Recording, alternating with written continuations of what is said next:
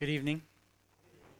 Thank you for welcoming me again. It is a blessing to be here among people that I pray for and do love.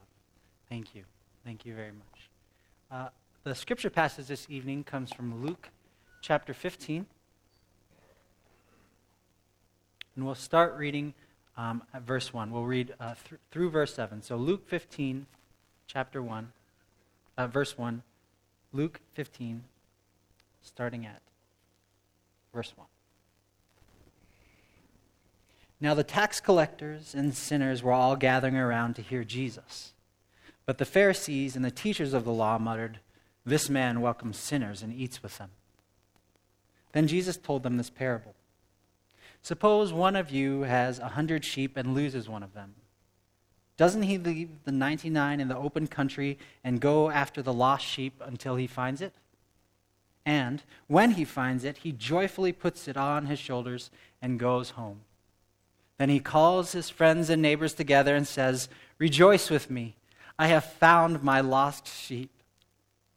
I tell you that in the same way there will be more rejoicing in heaven over one sinner who repents than over 99 righteous persons who do not need to repent.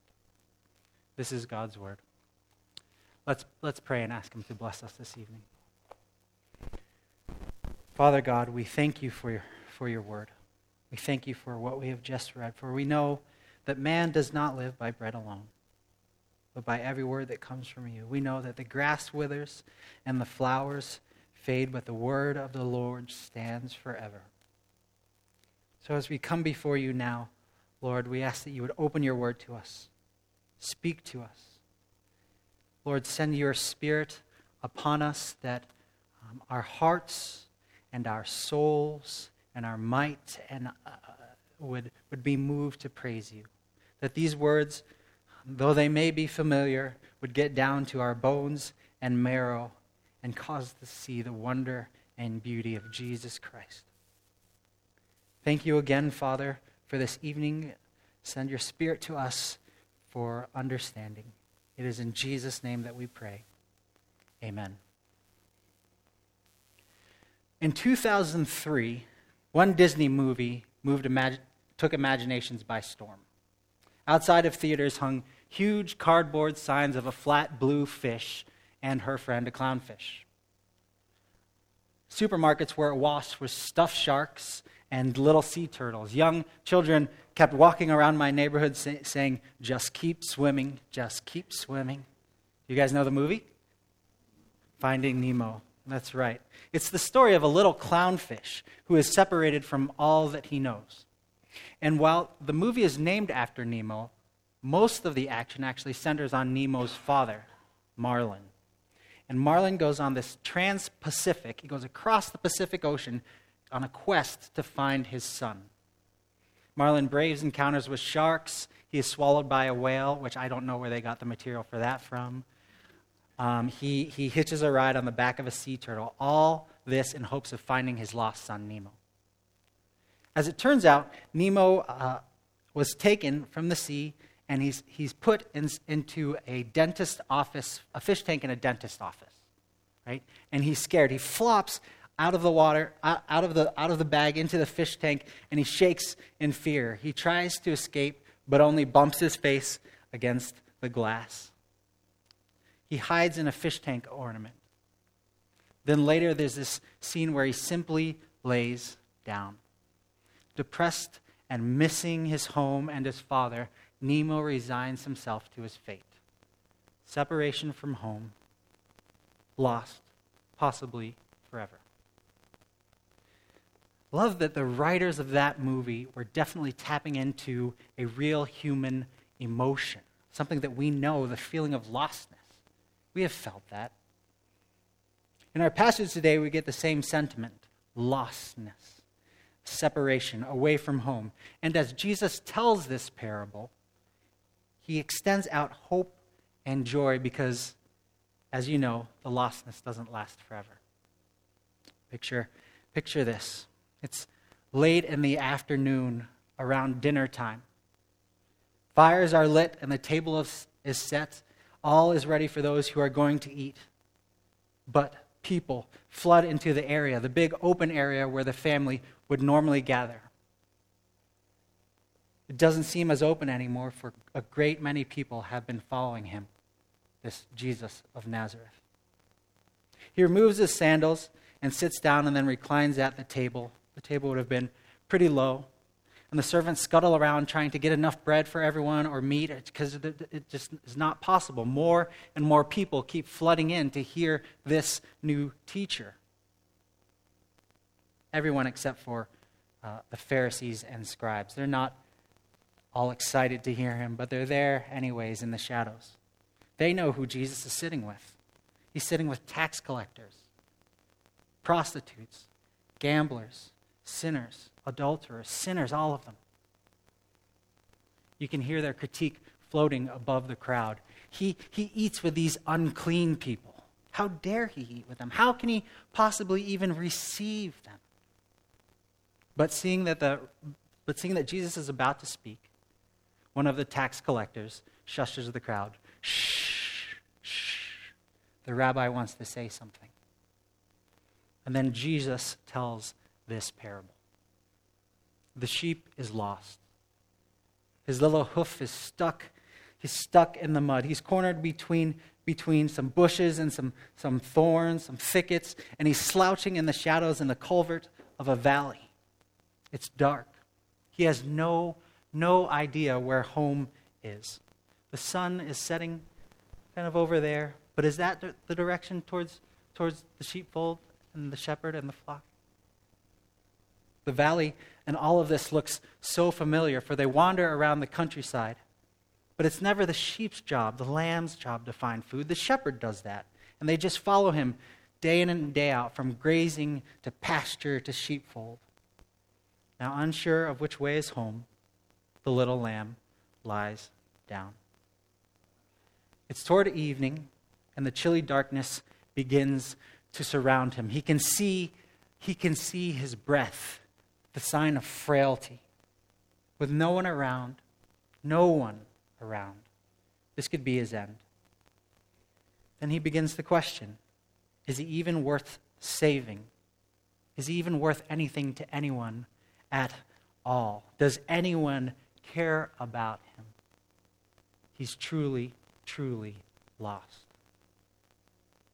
Those listening to Jesus tell this parable, the tax collectors and sinners, they slump to one side.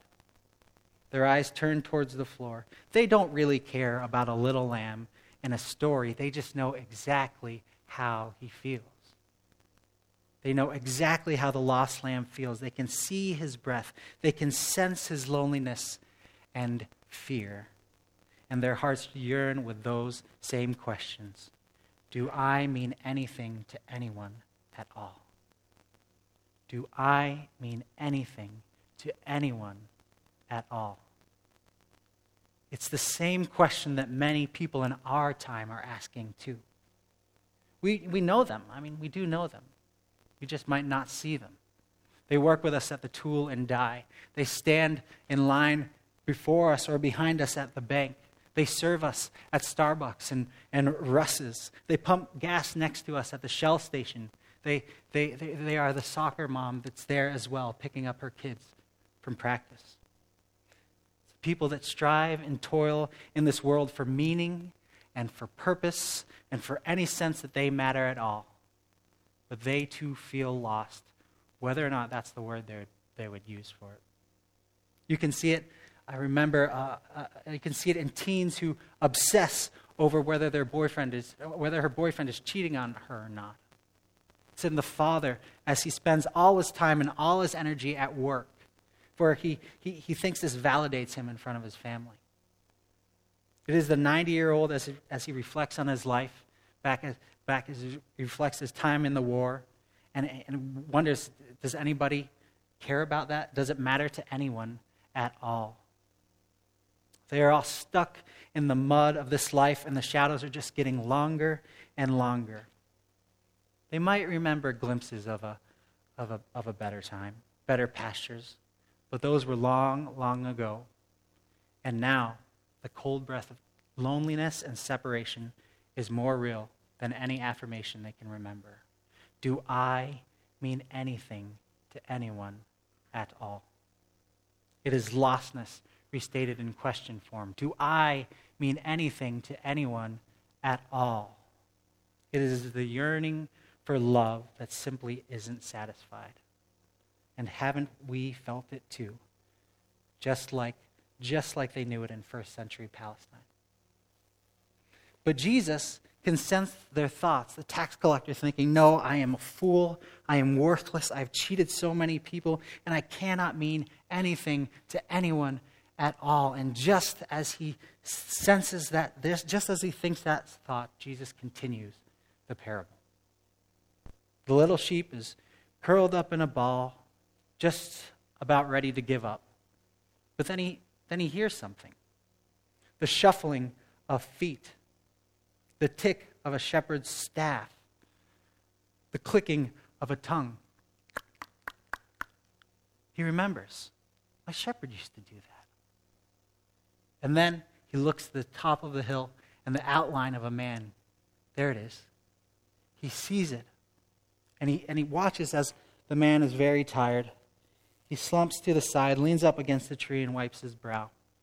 Then he takes from his sheep's bladder, which would hold water, he takes it, takes a sip, and then puts the bladder back, caps it, and then that man makes his call. The sheep knows that call. The shepherd, that's my shepherd. He recognizes the voice. It's my shepherd. The little lamb squirms in the thickets and thorns, but he can't move.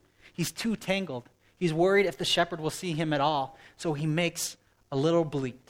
Bah. He doesn't know if the shepherd heard him, so he bleats again. Bah, bah. And that's when he sees the shepherd gazing down at him, gazing directly at him in the culvert, and he calls out just one more time, bah, bah. Doesn't matter.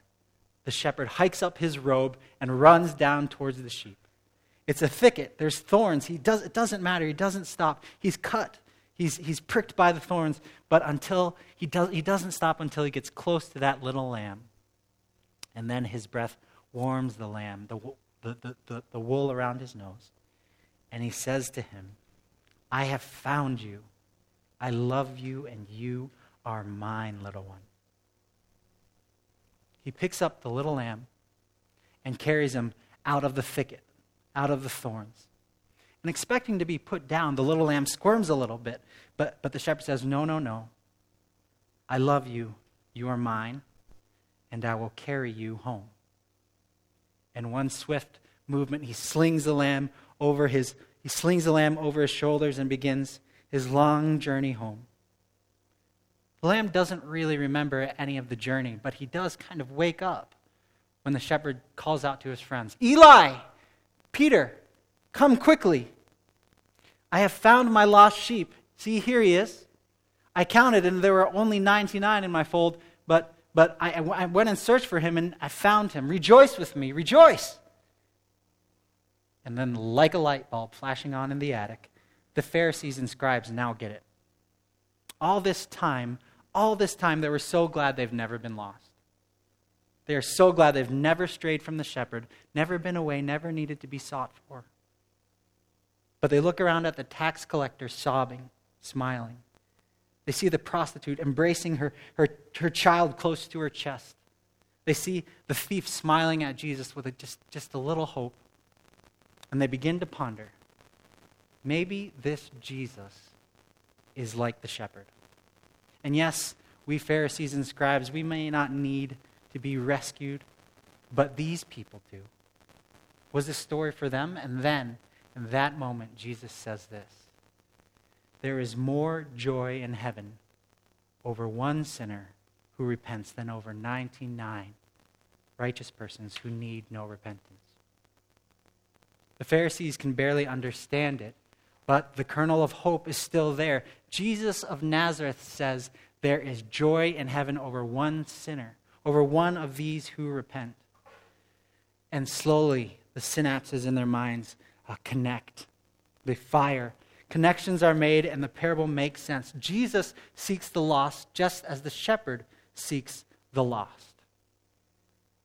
And Jesus will bring them, carry them back to Yahweh. And in that moment, the crowd begin to think just the minuscule thought that somebody loves them. They begin to see that they do, in fact, matter to somebody after all. This Jesus of Nazareth has come for me. And that, friends, is the clarion call that this passage brings to us this evening. Jesus of Nazareth has come for you. We know that, don't we? But I have to, this is me saying, I really, really hope it brings us joy every time we hear about this. Every time we hear that we are reminded that Jesus came for us.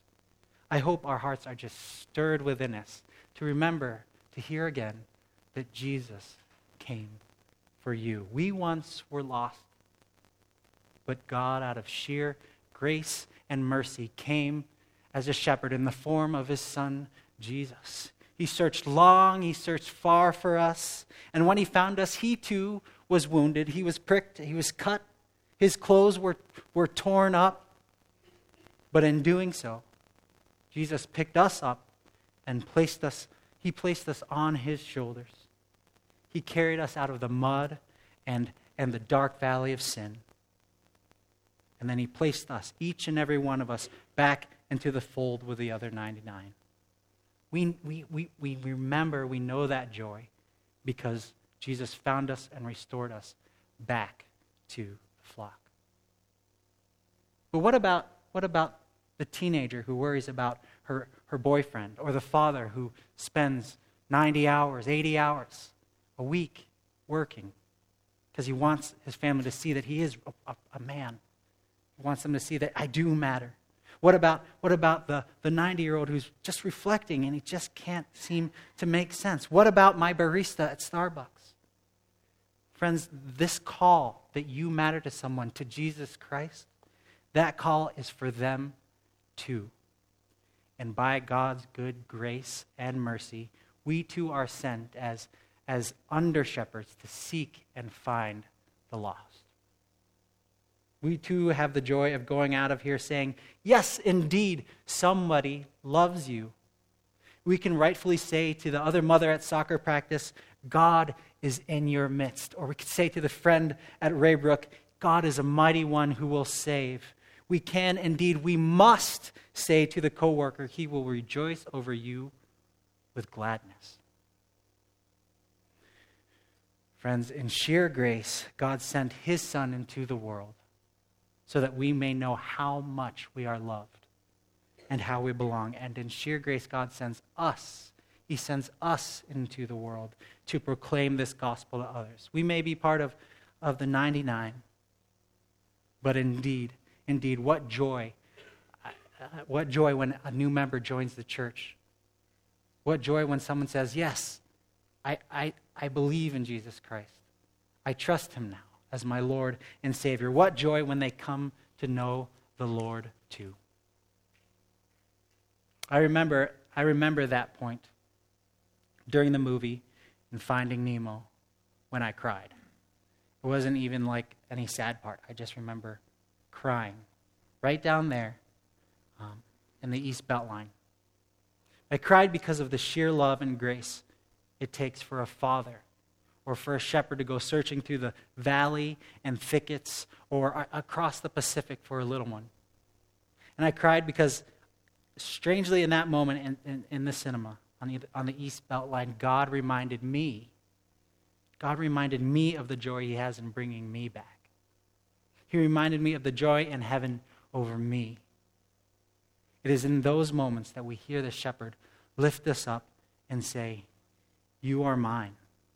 You once were lost, but now I have found you. I love you, and I will carry you home. Amen. Let's pray. Father God, we thank you for this reminder. Though it is something that we remember, we have may read about, it is such a beautiful, wonderful thing to remember that you sought us out and rescued us and saved us through Jesus Christ. Father, now as we begin our week, may we think of ways in which we can proclaim this gospel to others. Tell them of the Good Shepherd. Tell them of you. Tell them of Jesus who gave his life as a ransom for many. And in doing so, he brings us back to the fold. Father, bless this message and cause it to stir our hearts and minds to love others, to love you, and to live for your glory. In Jesus' name we pray. Amen.